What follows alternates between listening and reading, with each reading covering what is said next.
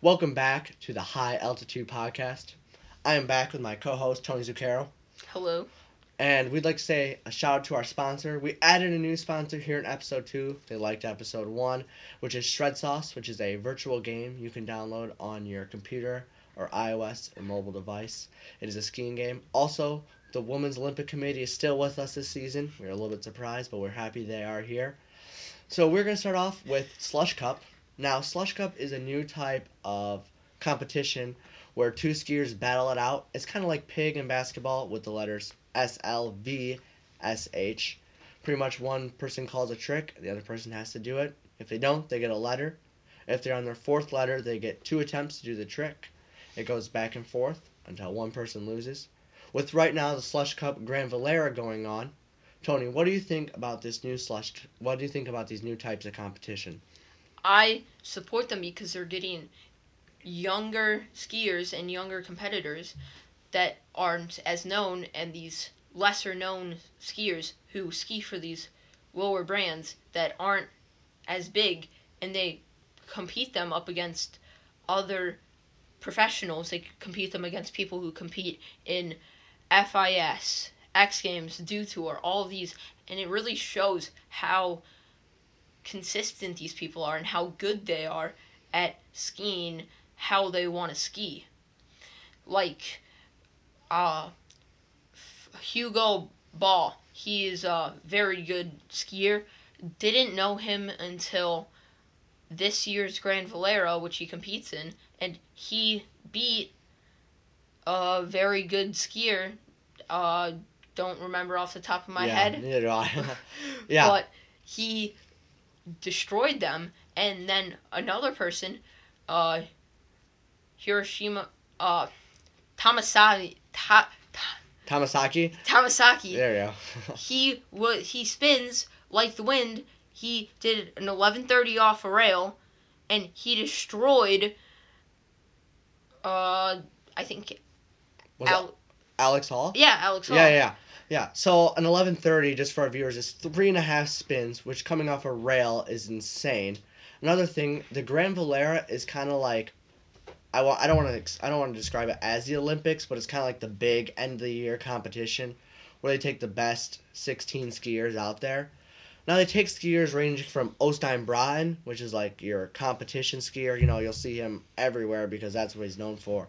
To your smaller skiers like Tony said, Hugo, also Paul Merrick, other small skiers like that. And Slush also brings out a lot of younger skiers because you'll see kids going around the hill saying, "You want to play me in a game of Slush?" and stuff like that. Just it brings people out. And it also shows how they can ski different compared to the competition, because you might have someone who's not as good as a competition skier. They can't double or triple cork, but they sure can 2 on, front swap, press 4 out. Yeah. Like, no problem. Easy. Another thing is you're seeing in one of those games, I think it was game 4 of the Grand Valera, the one guy was a competition skier. I think it was Øystein. The other guy was doing these like switch 50-50s, and they were just killing them. So these guys have this style that the other guys just can't compete with, and it shows that off a lot in Slush. Compared to the X Games, you really just have to have technicality, and you can't have pretty much anything style, which I kind of like Henrik Harlow, how he brings his style in, and Jasper Chowder, how he brings his style in. In 2014, he did a body slide on a box, which you never see in competitions. You usually only see people spinning on the boxes and stuff. Yeah. It really brings a new type of skiing to what has already become. Yeah, talking about new type of skiing, I mean, we have a whole episode about that coming up next time. Going into another type of competition besides Slush is Real Ski. Real Ski is an edit based. They get a minute and a half to make their best edit. They take 6 skiers, not very well known skiers. Some are, some not. They get to go out. They grind on the urban streets. Urban is when you ski out in public, like rails and stuff that not in your local ski hill. And then there's judges that pick, and then there's also a fan vote. Now, looking at this year's Real Ski here, pulling up the results, we had Payben getting silver, And then ABM, which is Alex Barlilo Marchand, getting bronze. And then with Phil Caspon getting gold. But the big surprise was Jake Mango getting our fan favorite vote, which was not a surprise at all. But him not getting any medal at all from the judges, you know? What do you think about that?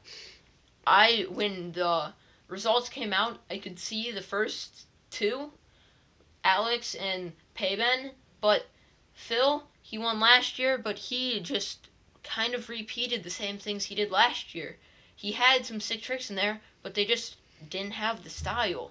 Some two tricks he did where one he went into a swimming pool, he hit a rail, then he kind of body slid on the snow hand drag into the swimming pool. That was style. But Jake Mango did these insane tricks that no one could have thought of. He put his skis up against a pole, he pushed them down, and it shot him up 3 feet onto another rail, and you're just not seeing the credibility for his tricks and the style that he has. I think going off what you said about Phil, you know, kind of doing the same thing 2 years in a row, I think that's why Hendrik Hartlow didn't do that well this year. He's been this now, 3 years in a row? Yeah. Yeah, and he's just kind of done the same stuff, you know, his same tricks. Not getting a medal, getting 7% of the fan vote. You know, his kind of fall off from real ski is just because he's doing the exact same thing over and over again. Another thing is people just don't like Hendrik because this is an X Games event. They just don't like seeing Hendrik because they see him already winning X Games gold and all these things, and he's been in it so many times. I think X Games is just kind of using him to gain popularity like they are Nick Gepper, because if you see all the ads for all their companies they're using, Hendrik Hartlow supports 3 of them, and Nick Gepper supports 2, and then you don't see other people who are just as good. They just don't have the consistency as some people. They're just like they're just a side gimmick to X Games. Mm-hmm. Going, kind of talking more about real ski, other than the skiing side of it, it also gives a huge platform for editors and, you know, groups like The Bunch. Yeah. And film skiing companies like Oliver and Brady, 2 big editors, get a huge position here because it says, you know, it shows their name as winning it too, because the edit's just as big as the tricks, you know? Yeah. You can't have a good edit. You can't have a good edit with just good tricks. You need to have the edit with it and the song choice. You need to have everything fit together. It's like a puzzle. Mm-hmm. I think with Mango, he brought in a whole new style of song with that slower choice of song. Mm-hmm. You know, I think that brought a whole new vibe. It brought more of like a chill vibe with his insane tricks, you know. It was a cool put together by The Bunch. But his tricks also were mellow they were insane, but they just weren't what you think, and so they were more mellow that flowed with the song. Payben, his music, and Kimbo Berg's was really their style of music, which they're both Swedish, so they both had Swedish music, and it was really hard rap, really loud and stuff, but it didn't go really on par with their skiing. Mm-hmm. Like, Mango's got this very effortless flow to his, and that's why he has that nice music going in the background. Another thing off the edit, ABM's edit is seen as one of the best edits because it starts off with like those cool vignettes at the top, going in with that awesome dump truck scene, him grinding on that, going off of a whale tail looking statue that he grinds, doing a cork off of that. I mean, he had some insane tricks, you know, getting silver for fan favorite and bronze overall. I think he did a very good job this year.